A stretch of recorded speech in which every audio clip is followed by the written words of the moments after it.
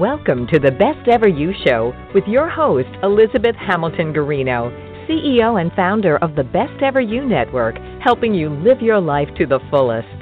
How? Real people, including celebrities, real advice, real places, products, and businesses, real life stories. It's all right here for you with this radio show, printed magazine, websites, community, and more. Remember to visit us online too at besteveryou.com. And now here's your host, CEO and founder of the Best Ever You Network, Elizabeth Hamilton Garino. Hello, everybody. Thank you so much for listening to the Best Ever You Show. Yesterday, if you were with us, I spilled my coffee all over myself and my computer right before we went live on air. And so I have my coffee over to the right side of the desk today. I'm just hoping it stays there. So funny, but yeah, it was all over me, and it was pretty funny. And so I love it when we start shows laughing and with joy and gratitude and all those wonderful things that make us our best. And we certainly have a guest here with us today who reflects that beautifully. I'm still going to destroy your first name, and I love it. I'm going to give it a shot here.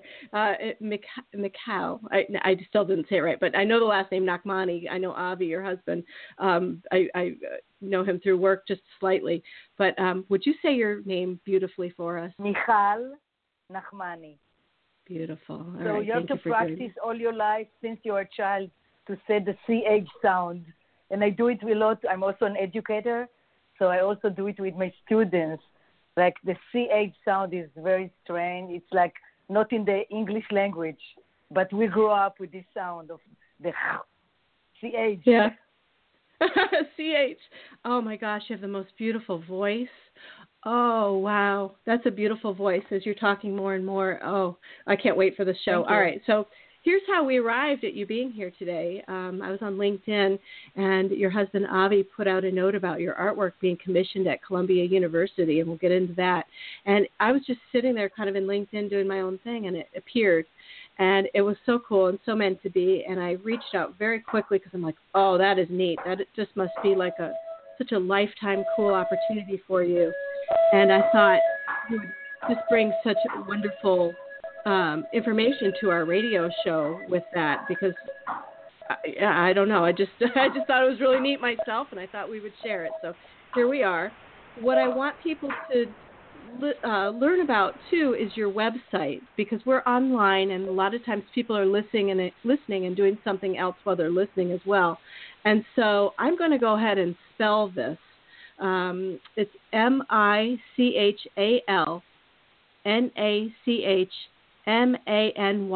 art.com. So you can go to her website and learn more about all of her artwork and everything. But boy, you're an artist and an educator, and you're based in New York City. You were born in Jerusalem, Israel in 1958, and you moved to New York in the 1980s. Your artwork, I'm on your website, and your artwork, sort of, some of it is scrolling across the top, and it's beautiful, mesmerizing, intricate. Thank you. I don't even know the right words, but your exhibit, it says here that you create a space for communities to come together to connect over works of art and to share memories and observations. So welcome to Best Ever You. Thank you for being here. I appreciate it.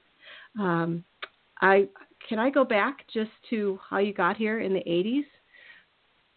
I would love to just start. First of all, I want to dedicate, so since my husband is the connector, I want to dedicate the program to him, because you have to marry well. You never know, when you meet someone. I actually got married relatively in my generation late. Everyone gets married in the 20s. I got married when I was 30. But my husband is amazing in terms of supporting me, and whatever I want to do, he believes in me and just say yes to everything.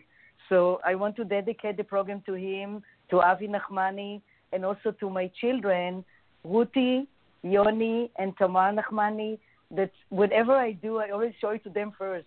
And they're very critical. If they say yes, I do it. So I love that. Yeah. We are a team. We always work as a team together. So that's beautiful. I grew up in Jerusalem, and in a neighborhood called Arnona. It's in the southern part of Jerusalem. It's very isolated. And as kids, we were very independent. In my generation, the parents were always very busy working and try to make living. And there's no expression like helicopter parents. We just had to figure out everything by ourselves. We played a lot outside because in Israel, everything is outdoors.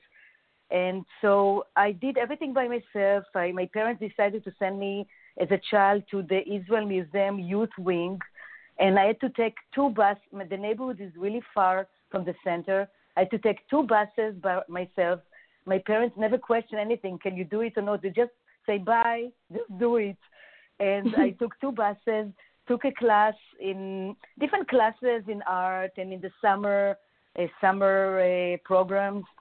And I always loved art, and I fell in love with art. And actually, as a child, my first art piece was I made a collage, and they chose it to become a stamp in Israel. And they use it as a regular stamp in a series called Children's Artwork. So actually, this was my first art piece.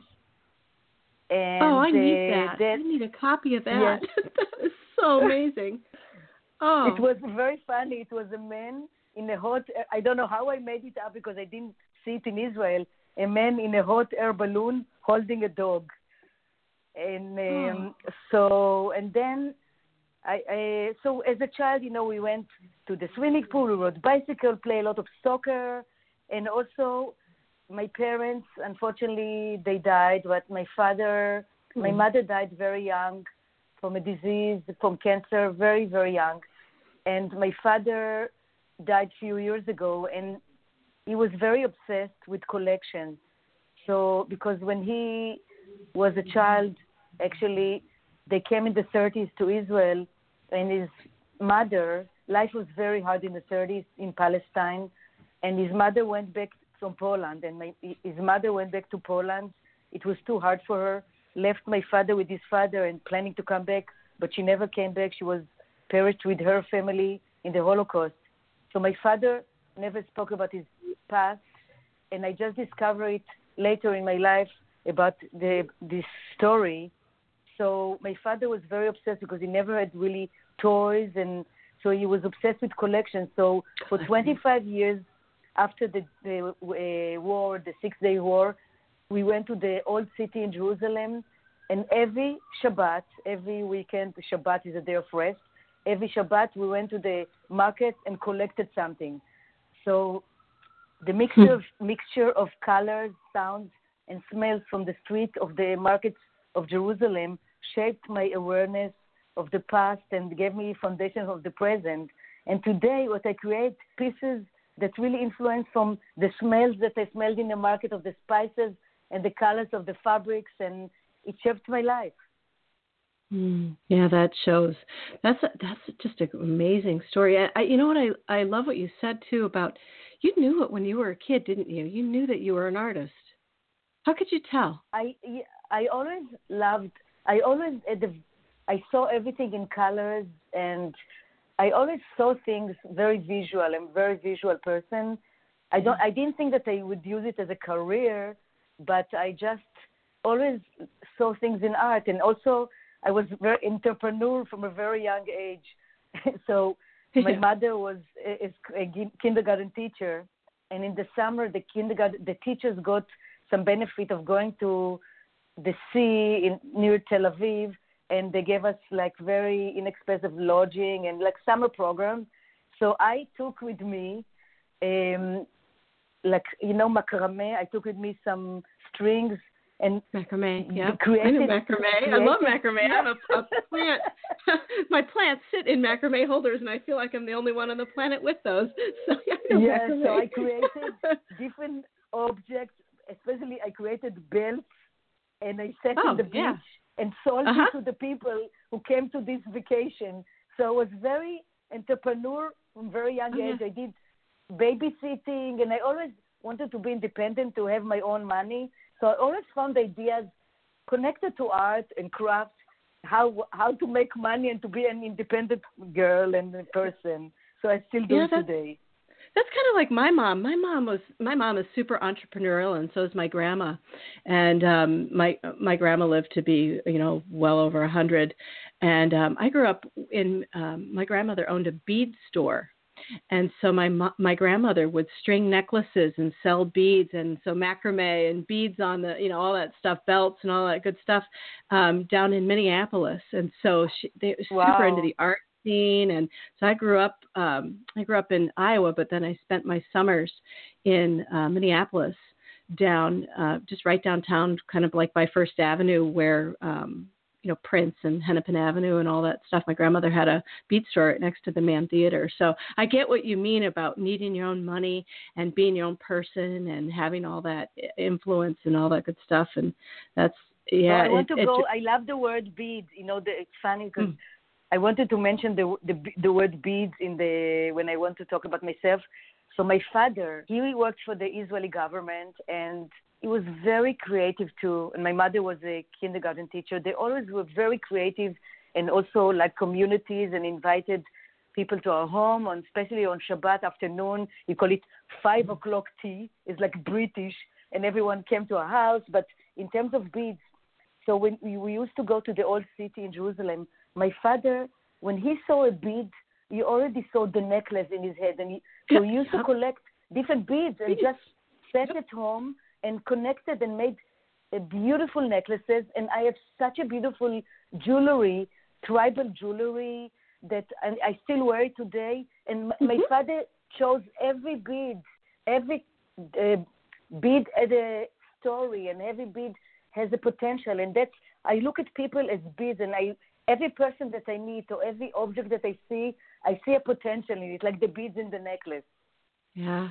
My grandmother would have them in trays, all these different beads, and then there would be beads to do more like needle type beadwork type stuff hanging on the wall, so you could come in and buy huge strands of a type of color for needle type of beadwork. Or my favorite though, I loved amber, because they would have amber beads, and then like African trade beads.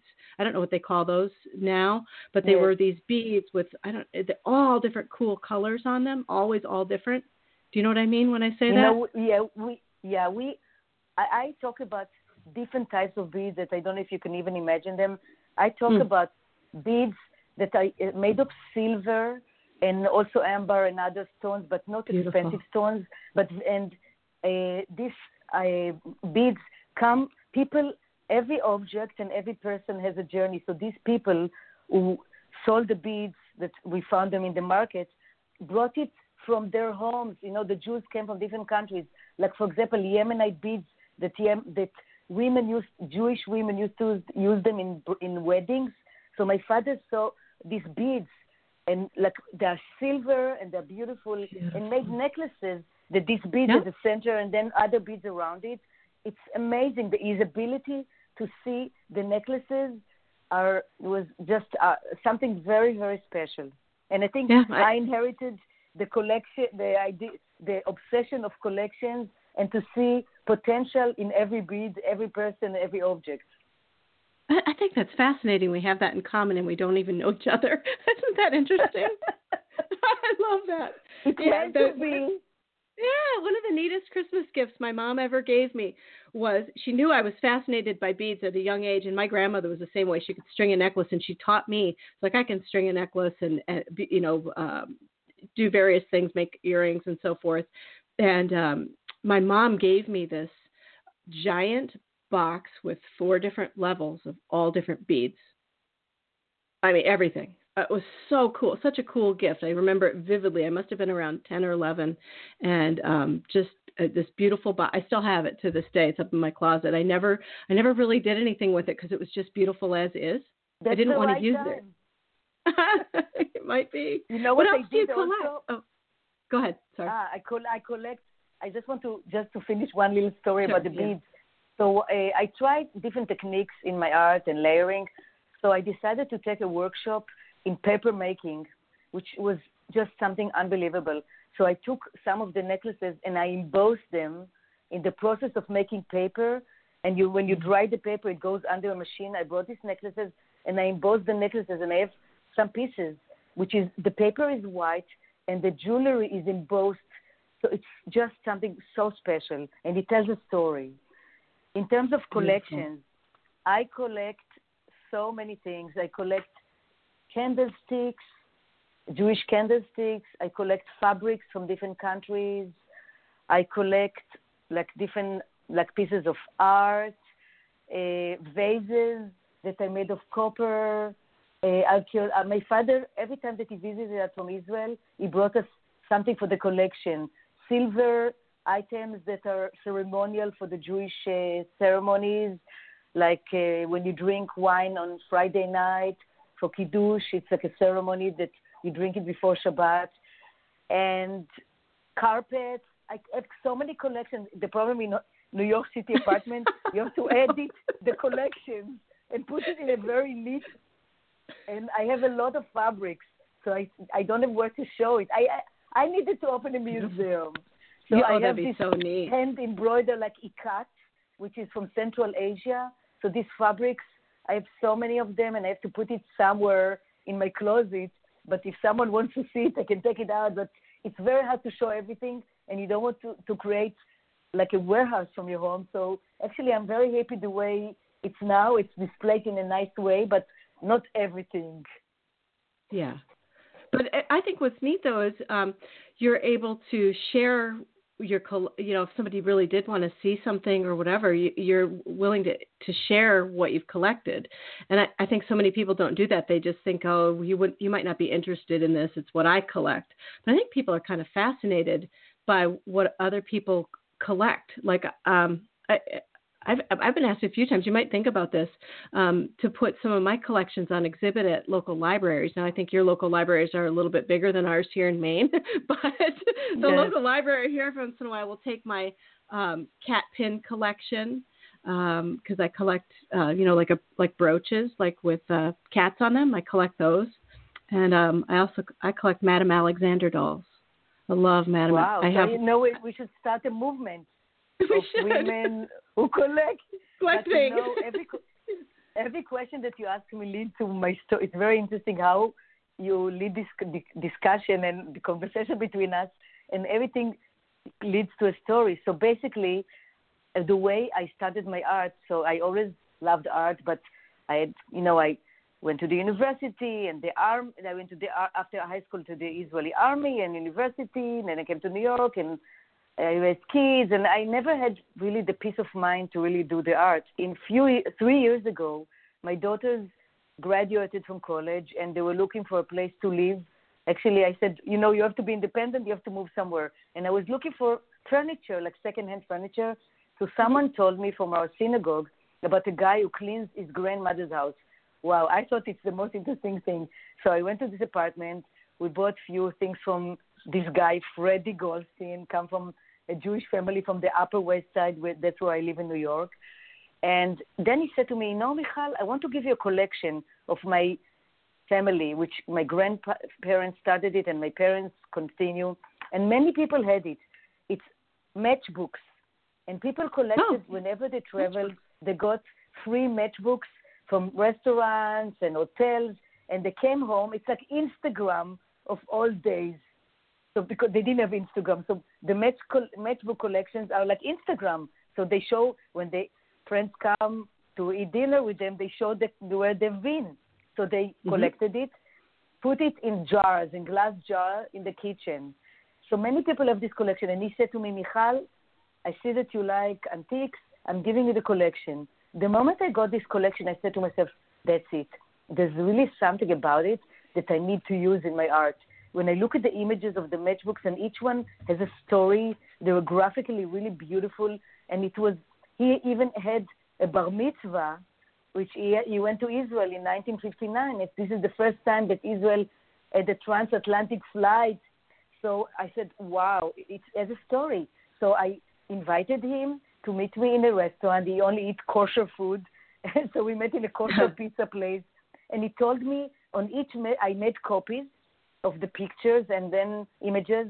And then he told me a story about, this is when my grandmother was invited to the United Nations. This is where the first time I drank Coke in a wine glass in a Copacabana club, and I wrote in pencil in Hebrew the story, and then I made the piece, and I decided that's it. I have to do it.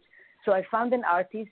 I went to an art tour in Harlem. I found 2 artists that I want to work with them. One was Russian, and I told him I went to his studio in Gowanus, which is a place in Brooklyn, and I said, I saw his art, I loved it, and I said, I want to start working with you. And he said to me, yes, that's it. We're working on your pieces, and that's your first show.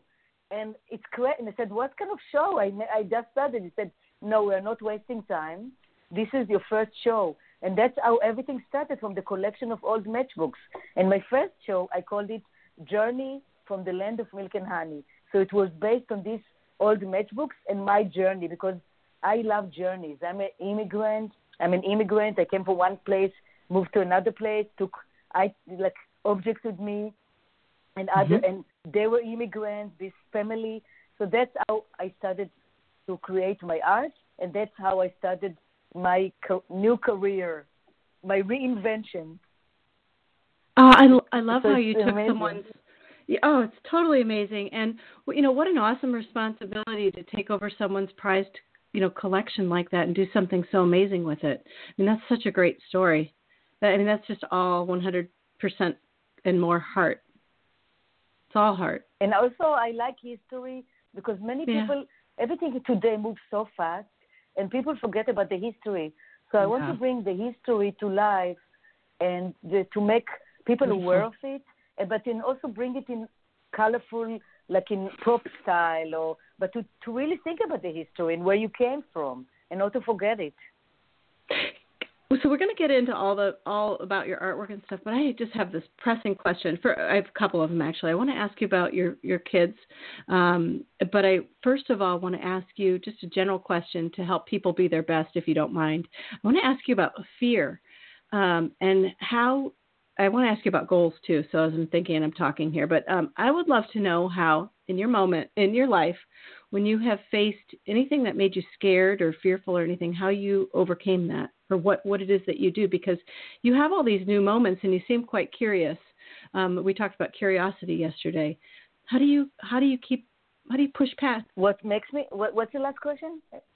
How do you push past fear or anything that makes you afraid into doing things like move? It's a pretty big deal to move to New York, even, that kind of thing. Yeah, I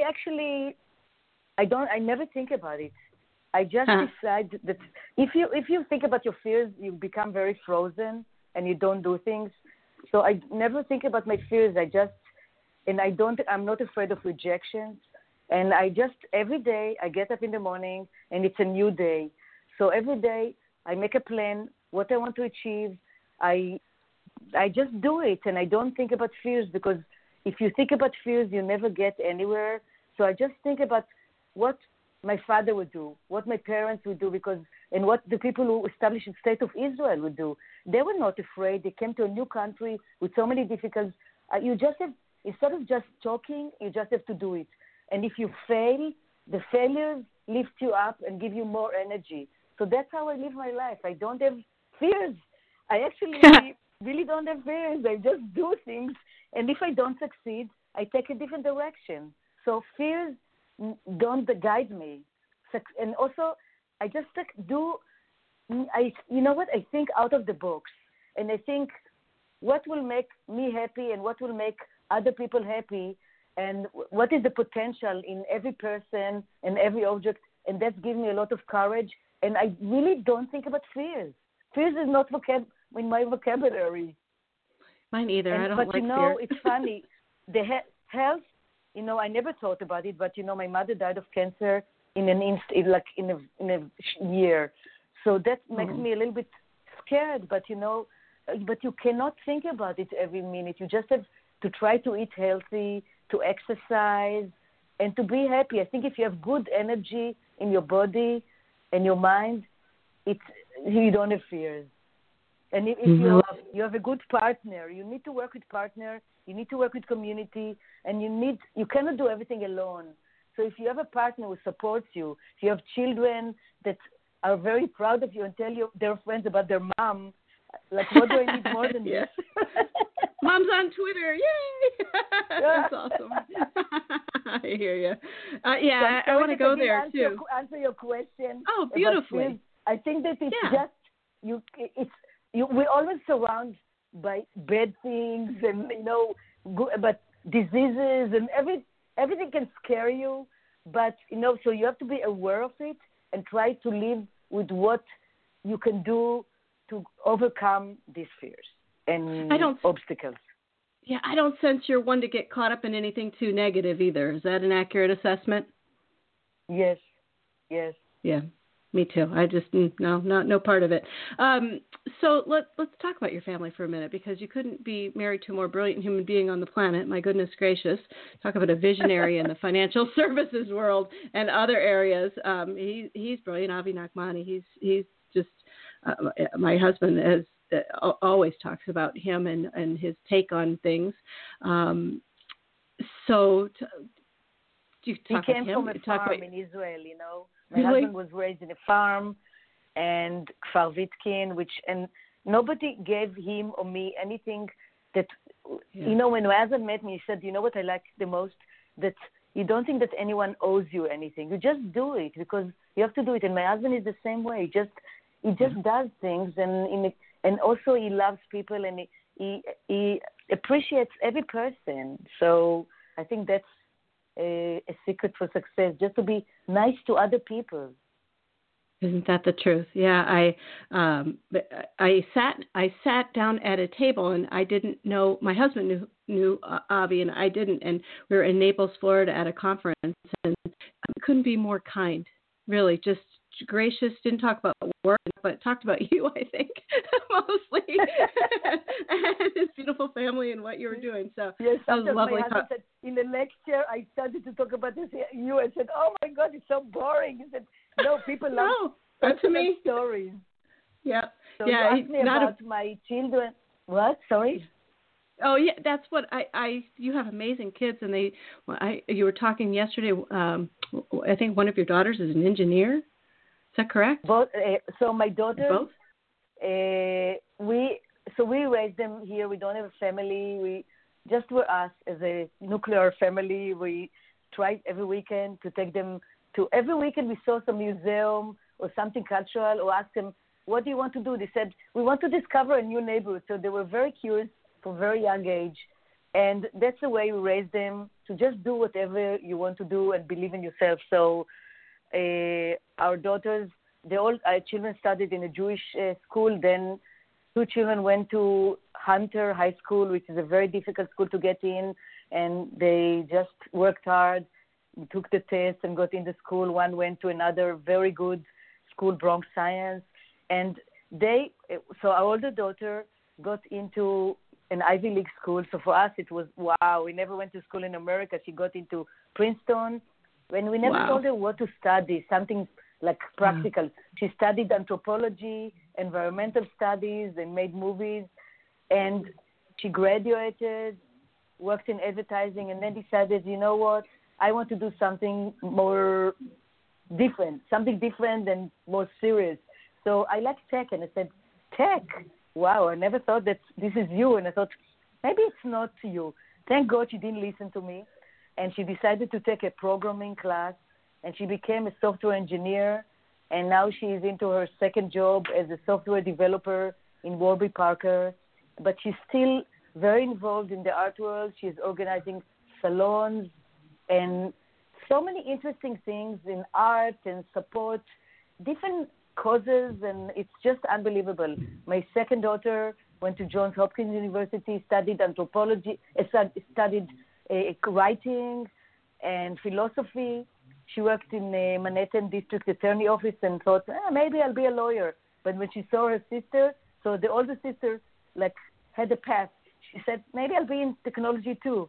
So she studied also to become a programmer, and now she's a software developer in mobile applications in Tumblr. And my son now is in college, graduating this year, and he is into computer science from the beginning. So he will also be in technology. So it's great because that's the world today, technology, Right. which is very far from me. So every problem that I have, I ask them, and consult with them. I don't want to bother them, but it's very interesting, the path that you never know where you're going to be, but they found themselves in technology, but still with a touch of art and culture. Yeah, more well-rounded and so forth. That's lovely. Yeah, it's funny how you go around and you think you're sort of technical savvy, because you're on Twitter or LinkedIn or something, you know how to use it and everything, and then you get around a 16-year-old and they just put you right in their in your place. Our computer will go down here at home and we're like, Quaid. They know so much. Yeah. It's just I don't they're want to wired bother differently. them usually. Yeah. Oh, so funny. Yep. So the boy learned from the girls that technology was the way to go, and he just beeline for it, huh? Yeah, he is very. They also, again, they're a team, so they consult with each other. If one looks for a job or whatever, they always are consulting each other, giving each other information, take each other to parties, and they're very. Fun. I really love how they are together. So I'm very happy that we did a good job, that they really respect each other, and it's just amazing. Yeah, I get what you mean. Yeah, we have 4 boys, and they're 16, 18, 20, and 22, and there was nothing that made us more happy when they came home for the holidays. It was so nice to have everybody together again because, there's 3 in college at once, and then we have a sophomore in high school. Yeah, and one plays college baseball, and so we're just sort of all over the map all the time. Like our one son right now is in South Carolina, about to open the season for baseball, and so my husband's going Saturday, and it's really busy. But I know what you mean about having those the well-rounded and fitting into kind of like, well, maybe not even fitting in, but doing what's helpful today with all the technology going on. That must be lovely to have people who get it. For sure. Yeah, but not only technology in a dry air, also to take the technology and see how you can make the society better and how you can improve different things, the processes, and it's you know what I'm saying. It's just not just the technology, but what goes around it. My daughter organizes something called Salon. It's like TED Talk with friends, and she every 2 weeks, like between 50 and 80 people come, and she invites speakers. So some from technology, some from other areas. And she saw how her mother likes communities and how it's a great idea to have people together. And she's continuing. So it's really amazing. The connector, being a connector. I think you were right. Your kids would be beautiful on this radio show. We'll have to have them on and do the blogs and do everything. So I think I'll follow up on that with you. Yeah, you're right. It's hard to communicate all of that in email messages back and forth. But man, you have amazing kids. Okay, let's go back to Amazing Mom for a moment and talk about your artwork, because you had an international art show that opened in 2016 in Taipei. And then it's just sort of gone from there. Where should we start? Should we start there and move forward, or should we start with Colombia and go back? Where do you want to go? Yeah, first of all, I one thing that I didn't mention, that I'm a self-taught artist. So basically, I didn't go to Yale Art School. I was going to ask that. And nobody talked, and if galleries would never talk to me because they need some kind of background in Yale, MFA, really? Yes, so I decided that I do things a little bit differently, and I need to have some things in my resume. So, and also, by the way, I have a Japanese mentor. You need to have mentors. So I have a Japanese mentor, and she's amazing. She's also an artist. So she also gave me a lot of courage to take my things and to do with them interesting things. So I decided that international shows would be very good on my resume. So we happened to be in Japan. My husband was invited to speak in Japan, and then he was invited to Taiwan. So I decided when he's busy, I'm going to work on my project. So I spoke with the Israel representative in Taipei, and I said to him, I love art. So he said, I connected to a woman who was very involved in art. And she said, I came to a market, a very interesting old market in Taipei, which is amazing. And she said to me, if you want to do a show here, please come whenever you're ready. So that's another thing, that if a door opens, I'm getting in the door. So I planned the show, And it's not easy because to take everything is expensive. So I found ways that to minimize the weight, how much I have to carry. And I created like scrolls because in the Asian culture, you know, you have many scrolls. So I made my art on scrolls and different ways. And it was unbelievable. My show was some kind of installation. Like in Taiwan, they love the color red. In China, I know Taiwan, the color red. So in the middle of my show, I did a Jewish wedding, installation of a Jewish wedding. I bought local materials like bamboo. And it's funny, with no language, you have to explain to someone how to build a Jewish a chuppah, which is a Jewish with like a body language. And I prepared the canopy, which you put on top. And it's very funny. One side was Jewish, one side was Chinese. So I thought if the Jewish people want to get married, they have one side, and if not, they turn the side. And then I prepared a hat from paper mache, and some kind of a veil, and people, and the red carpet, the Jewish wedding is white, so it's white and red, two cultures. They got really crazy, and everyone took a picture and selfies under the Jewish wedding. And on the wall, I put Jewish and the Chinese. And the people told me, if you're going to choose one of our famous leaders, he will come to your opening. And I chose this leader. His name was Chang Wei Shui, and his grandson is still alive and has a foundation. He was a doctor and a very interesting in the 50s, in 1948, which Taiwan has very similarities to Israel because we're always surrounded by enemies. It's a small country. And so I put Jewish images and Taiwanese images one next to another. So this leader, and a very famous leader in the Jewish tradition, his name was Theodor Herzl. He was a visionary. So two visionaries from two cultures, and it beautiful was unbelievable. Idea. So you can see it on my website. All my catalog, all my shows, I made catalogs to keep the pictures, and you can see it on my website. So this was unbelievable. People came to, so it was in a market. So the gallery belongs to the government. So whoever passed in the market just happened to be there and came to my show. So it was unbelievable experience. And so that was my first. Sorry, yes. Well, no, I didn't mean to interrupt you. I thought you were pausing. I'm sorry. That was your first experience with an art show. Is that right? My first international show. And, so amazing. And, yes, and then I had a show in Poland. So what did you want to ask me? Well, what I wanted to ask you, as you were talking about all of that, my mind went to children for some reason, and I couldn't help but think, do you ever do anything with children to teach them these things? Like, do you take that art exhibit and show them, like, the similarities and differences between, like, what you just said, like Taipei and, or Taiwan and Israel? Do you do that? Yeah. First of all, one of my shows was a very different name, which I'll explain in a few minutes. Keep away from children. Not to keep away the children from art, but it's something different. But I want to go back to your question. So I decided, since it's very hard to be shown in galleries and there are so many artists, and what is your niche? And it's very difficult.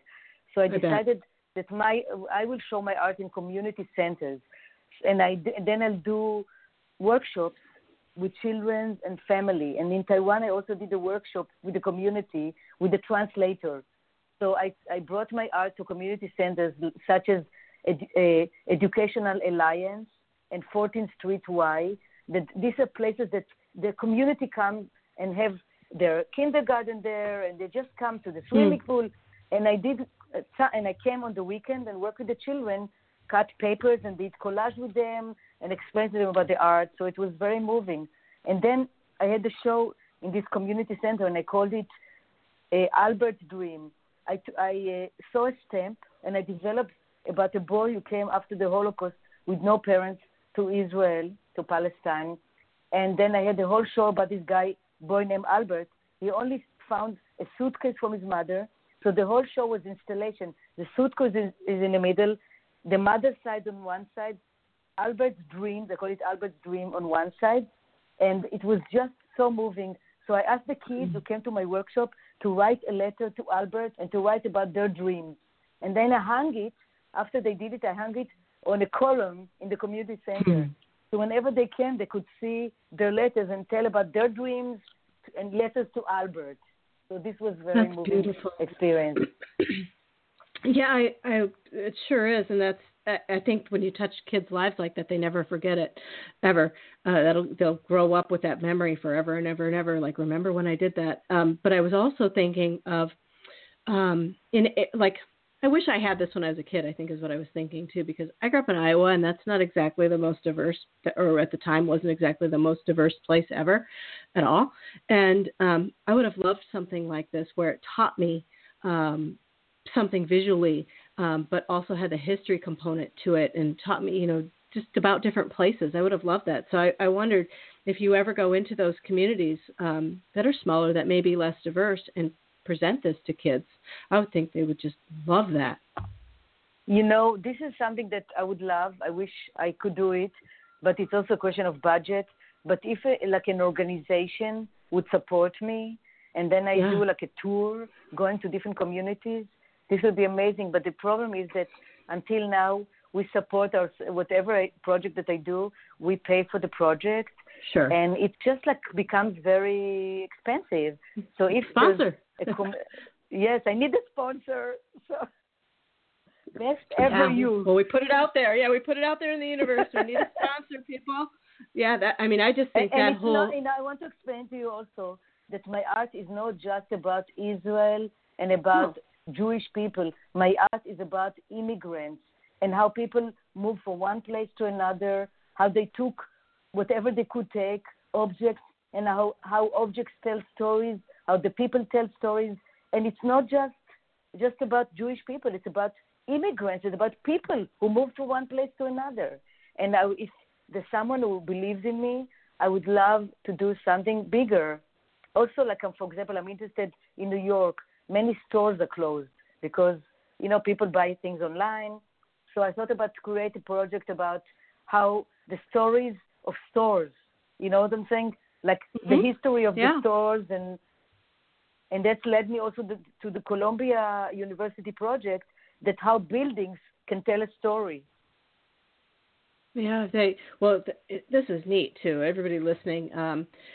So in 2017, we'll talk about Columbia for a minute. They commissioned you to create, just so cool. That must be the neatest moment. I want to talk to you about that moment when you get that call or email or whatever that was, to create new works of art for the university's faculty house. And so you have Living Monuments, which is a series of 10 artworks which celebrate the inauguration of Columbia University's new Manhattanville urban campus. But it also does other things. Do you want to just take it away? Talk about that, because go from the moment you heard that news. That's just got to be so amazing. First of all, I want to tell you, it's not as glamorous as the thing that I got a phone call that I won the Oscar. It's not this. It's just it's a very funny.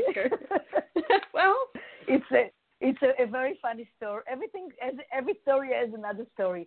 So sure. I went to a diplomat's Seder, which is what they do on Passover, and next to me sat a diplomat from Bulgaria. We became really good friends, and he said to me, if you want to show your art one night in our consulate, you can do it.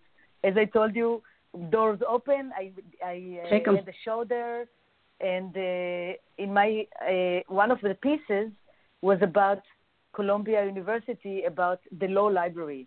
How did I get interested in this? I love antiques. So I went one day to an antique shop, and I found a book about hotel that used to be near Grant's Tomb, near Columbia University. The name of the hotel was Claremont Hotel. I found a book about the hotel and the rooms in the hotel. If you want to stay in the hotel, it was amazing. And they said, if you are in the neighborhood, why don't you visit Columbia University? So there were different prints. And anyway, this influenced me to create few pieces about Columbia. A guy who goes to my synagogue came to the show. I invited people to the show in the Bulgarian consulate. And he said, my father-in-law was a dean for many years in Columbia. I have to send it to him. He will be interested. He sent it to the father-in-law. He said, interesting. Maybe we will be interested one day, maybe in a year. So I wrote in my calendar, contact them in a year. And other people would just say, give up. I didn't give up.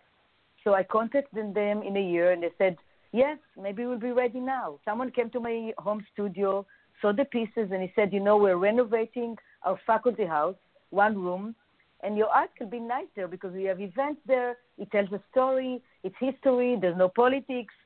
And they decided to buy few pieces. And they said to me, maybe we commissioned you to do 6 more pieces. The 6 pieces will be 2 from our new campus, Manhattanville, and 3 pieces from our current campus. And they chose iconic buildings. They chose Alma Mater, the library, and the chapel. So I said to them, so give me some materials. I'm doing collages. And they said, everything, you do it. We don't have any materials, nothing. And I said, even for the new building? And they said, no, the architect doesn't want to share the plans, but we can give you only 1 photo. So, I don't give up. So first of all, I went to the rare book. I said to them, I need an access to the rare book library. I went to the rare book library, did research about the iconic buildings, about the new building. I found only a little material, and they gave me a photo. So my husband, as you mentioned, is really awesome. We decided to go to where the new building is. We went in the subway to 125th Street. We left the subway, and when you stand on a platform, it's just an amazing view of the Hudson River and the train, the subway train, that's a track that actually the train goes out. We stood there and took pictures of the train. Then I enlarged it, and they gave me this photo. So I made an old print of Manhattanville, the photo that they gave me that I cut it, and the train that comes towards you. And everything combined together became an unbelievable piece. This is a piece that you can see on my website, so it's the old and the new. The old is Manhattanville, and I painted it a little bit. So you see an old print with the new building and the train. I actually really love this piece, and I sweat a lot. It was very difficult. And another building in this area, there were car finishing factories. So the Nash building, and they chose this building. So I researched, and I found about old cars, and everything that I do a research. I research, the internet, in the library, and that gives me an idea what I want to do, and then combine it and use a technique of photolithography. And so it's a lot of work, and it's very difficult because if I do something for myself and I don't like the piece, fine. But for other people, it was difficult. And I also want to mention that I had a big show in UJA Federation, which is a big Jewish organization. I call it Beyond the Balcony, of this Theodor Herzl, the visionary, standing in Basel. And I call it in a balcony of a hotel, and said, if you will it, it's not a dream. And that's my motto. So I took this and I took it beyond the balcony, from this dream, how Israel built itself, and now we are celebrating 70th birthday. So it's a lot of research, and Avi also has collections of old materials and documents, and I use these documents in my art. That's amazing. As you're talking, I'm looking at all of your artwork. It's again scrolling, and I'm looking and all this stuff. Is that your favorite piece? Which one? The one that you were just talking about for Colombia. The Theodor Herzl or Colombia? Mm-hmm. It's Do you have a favorite? It's one of my. It's like children. I like all of the. I like all the pieces. I knew you were going to say that. But this piece. The reason why I like it, because it was such an effort to do it, and I overcame my fears. And my fears. What happened? I drove my husband crazy. What happened if they don't like it? What happened if this? Every morning we love to walk in the park, and every morning common theme. What happened if they don't like it? What happened if this? What? It's so difficult, but at the end I decided. They asked me, "Can you present the 2 pieces that you already finished?" And I took these 2 pieces. I took it to the room that we decided where every piece is going. It's a site-specific piece, so we knew. I did it specifically for this site with this wall. I took these 2 pieces, put them where it has to be, and waited for the guy the 2 guys that were commissioned me to do the piece. And I said, "Oh God, please! I hope they like it." And the fact that I already put it where it has to be, was everything. It meant it happened as if they were born there. And the guy came and he said, I love it. Because, I had a feeling that maybe they wanted me to change and now maybe I have to do it again. And this was a fear. But I said, I have to believe in myself and believe that. And it's very hard also when women look at art and men because they have different tastes. You know what I'm saying? I do. Some men are more minimalist. Women like more colors. Maybe I'm stereotypical, but it's different. And they just loved it. And it happened that someone very important from the university was there on that day because they had a meeting in the room, and he said, it's beautiful. Wow, God was with me. Oh yeah, they all are. I'm fascinated. I don't know how to ask this question, so you're going to have to help me because I'm not super well versed in artwork. I know I love this. How do you do this? I mean, just really, my brain doesn't work like this. How do you do something like these? It's a different technique. My art is layering. These different cool. types of techniques. It's like printmaking, collage, color, like painting. It's not one thing and it's done. It's different techniques. But what I was trying to do, that my art is shown in one room.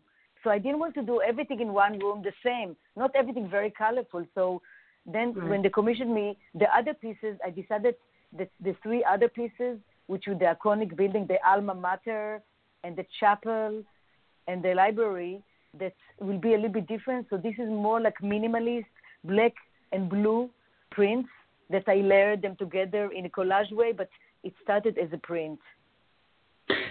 Do you, as an artist, when somebody wants to ask you questions about your artwork, do you prefer them to have their own interpretation of it, or do you like to say, here's what I did and what I meant and why and all that? What do you prefer? Always love to hear. I prefer, I prefer that people discover the potential in everything and that people see what they see. I had a show in a community center and I asked the guards. I always love the guards. So what do you see? What do you think?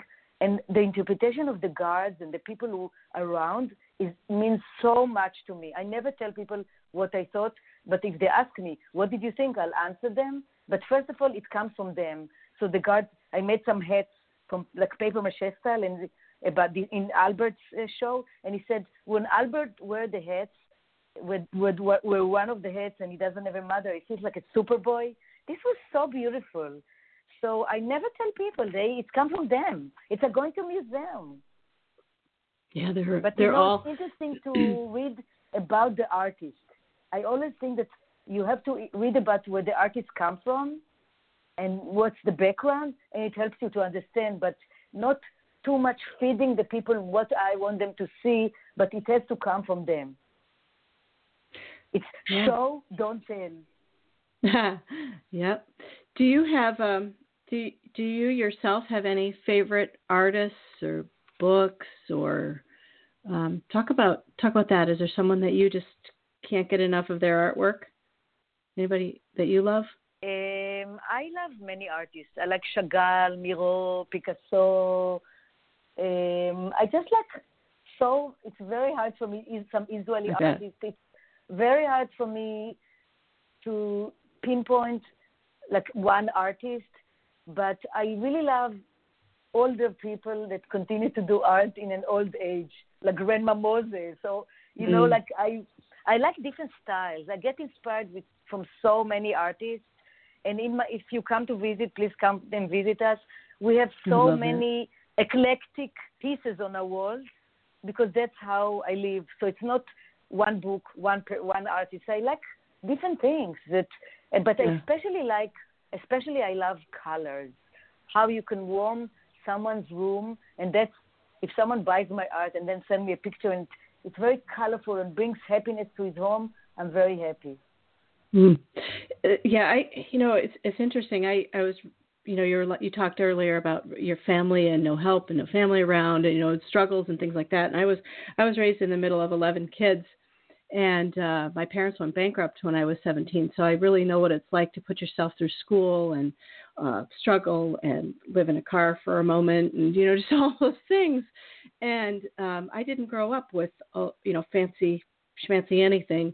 I certainly didn't grow up with artwork. And my first brush with any kind of art history or anything was a class in college, and it was everything about Italian history, and it was just Italian artwork and so forth, and it was just amazing and fascinating, and I've just loved all of it since. And I'm getting to my point, and my point was that I'm 48, and I recently got the opportunity to go with my husband to New York City. I love New York City, by the way, and got to go to one of the art history museums, and I got there when it opened, and I left when it closed.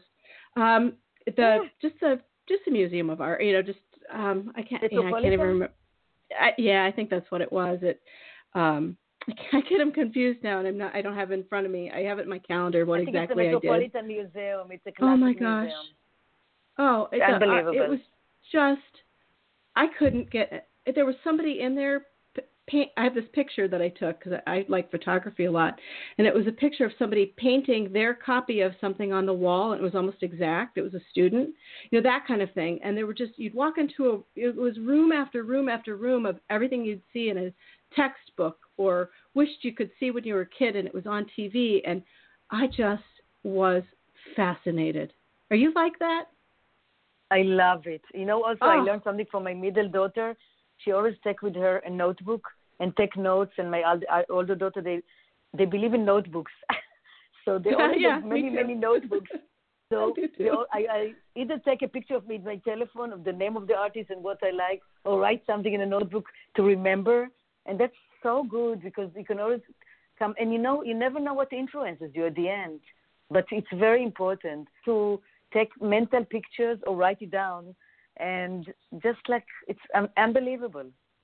Yeah, I took our youngest son with me, and he was there just as long as I was, and we just were both completely fascinated. And it was so much in there that you couldn't even do it all in one day. It would take a lifetime, I bet, to catch every single thing that's in there. It was so amazing. I don't know where I was going with that other than I felt like the need to tell you, I guess. I don't know. Yes. You should come back to New York. Just a tip. The museums are just amazing, and galleries and the creativity of people.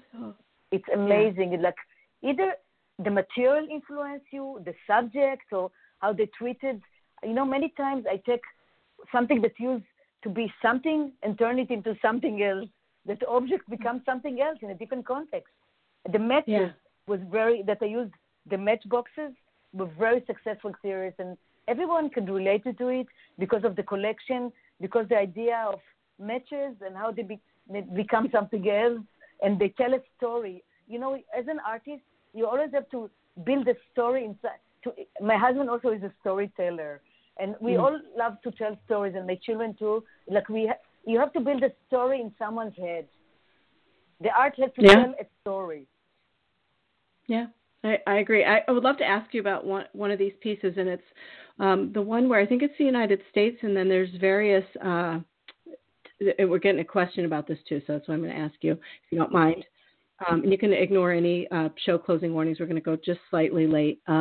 You have it's the United States, and there's tags coming through. Like a white rose tea. What are those? So this is actually, I did a series of the maps of America because I live in New York for a long time and I love America. So this is in the process of paper making. I made the map of America, and the tags are actually from old matchbooks that I cut them as traveling tags. So all the images come from old matchbooks. So the tags come from a matchbook, and I cut them as a journey because collecting the matchbooks is like a journey. So I did few maps of America that each one also is on my website, is another map with the negative spaces of when I cut some of the images with the old matchbooks images. So that's what it is. And then there's one where there's a bowl of ice cream. I love ice cream so much. Yes, I love food. I love food in my art. There's a lot of organic food in my art. Confession, ice cream addiction. So it's like this is like the pop, the pop in me, the pop side, and I like to always put food. It's very important in the Jewish tradition and other tradition. You always eat, and the life is around food. So I take food and do art with food. And I also inherited this collection of very naive photos, pictures from this guy who gave me the old matchbooks, that his mother was a school teacher, and she uses the pictures to teach the kids writing and special ed or whatever. So I use these pictures, and they are food in my art too. And it's very nice because I have shows now in restaurants and cafes. So because, as I told you, I show everywhere. So I have a show in a restaurant in Harlem, in a cafe in Brooklyn, and I'm going to have a show in a hair salon. So everywhere, whoever invites me, I'm doing a show. And the food, people connect to food. That's awesome. I have just so enjoyed, we're out of time, but I've just so totally enjoyed having you here today. It's been such a pleasure, a joy, a learning experience. You taught us all so much this past hour. You asked such a good questions and positive attitude and best ever you. It's just like so much pleasure, and it's happy.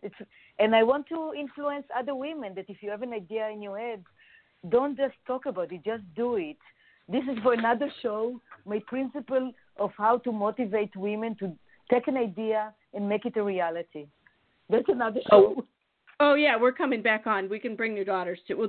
We'll figure it out. But I love that what you said. If you will it, it's not a dream. I'm writing that down. That's hanging on my desk from now on. It's all you. Yeah. I love it. I'm just so proud of you. We didn't talk about how you switched careers midlife, but we're going to save that for the next show, if you don't mind. I'd love to have you back on. Be so inspirational. Thank you so much. And everything. Yeah, thank you. Such a nice experience. And, okay, you get to do this because I'm not going to, I want to honor your name rather than mispronounce it. Will you say your name in the way you say it? Michal. Nachmany. Yep. Beautiful. All right. See, I like that better. And thank you very much for being here.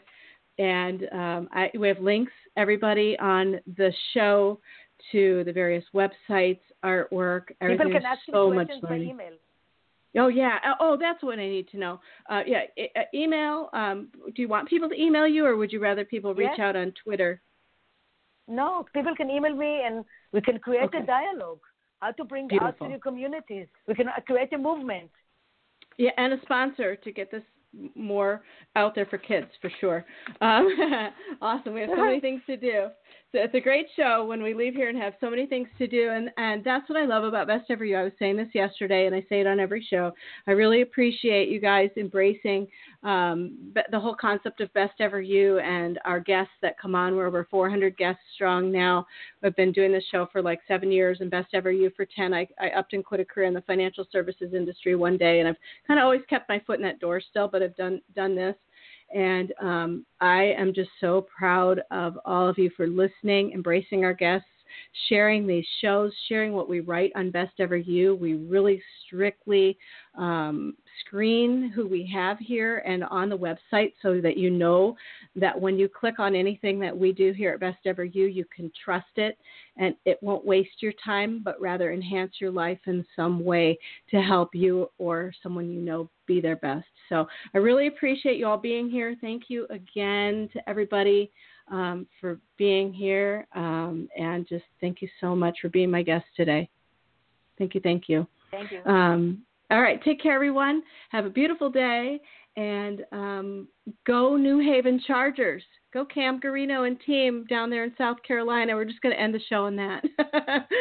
And if I love this quote still. I'm really going to end on the quote. I had to say hello to Cam and the team. If you will it, it's not a dream. Beautiful, well-spoken words of wisdom right there. All right, take care, everybody. Thank you so much for listening. Have a great day. Thanks for listening to the Best Ever You Show. Want more? Visit us at besteveryou.com. Be your best and keep it real. Confident, successful, caring, and beautiful every day with Best Ever You. Lucky Land Casino, asking people, what's the weirdest place you've gotten lucky? Lucky? In line at the deli, I guess? Aha, in my dentist's office. More than once, actually. Do I have to say? Yes, you do. In the car before my kids' PTA meeting. Really? Yes. Excuse me, what's the weirdest place you've gotten lucky? I never win and tell. Well, there you have it. You can get lucky anywhere, playing at LuckyLandSlots.com. Play for free right now. Are you feeling lucky? No purchase necessary. Void where prohibited by law. 18+. Terms and conditions apply. See website for details.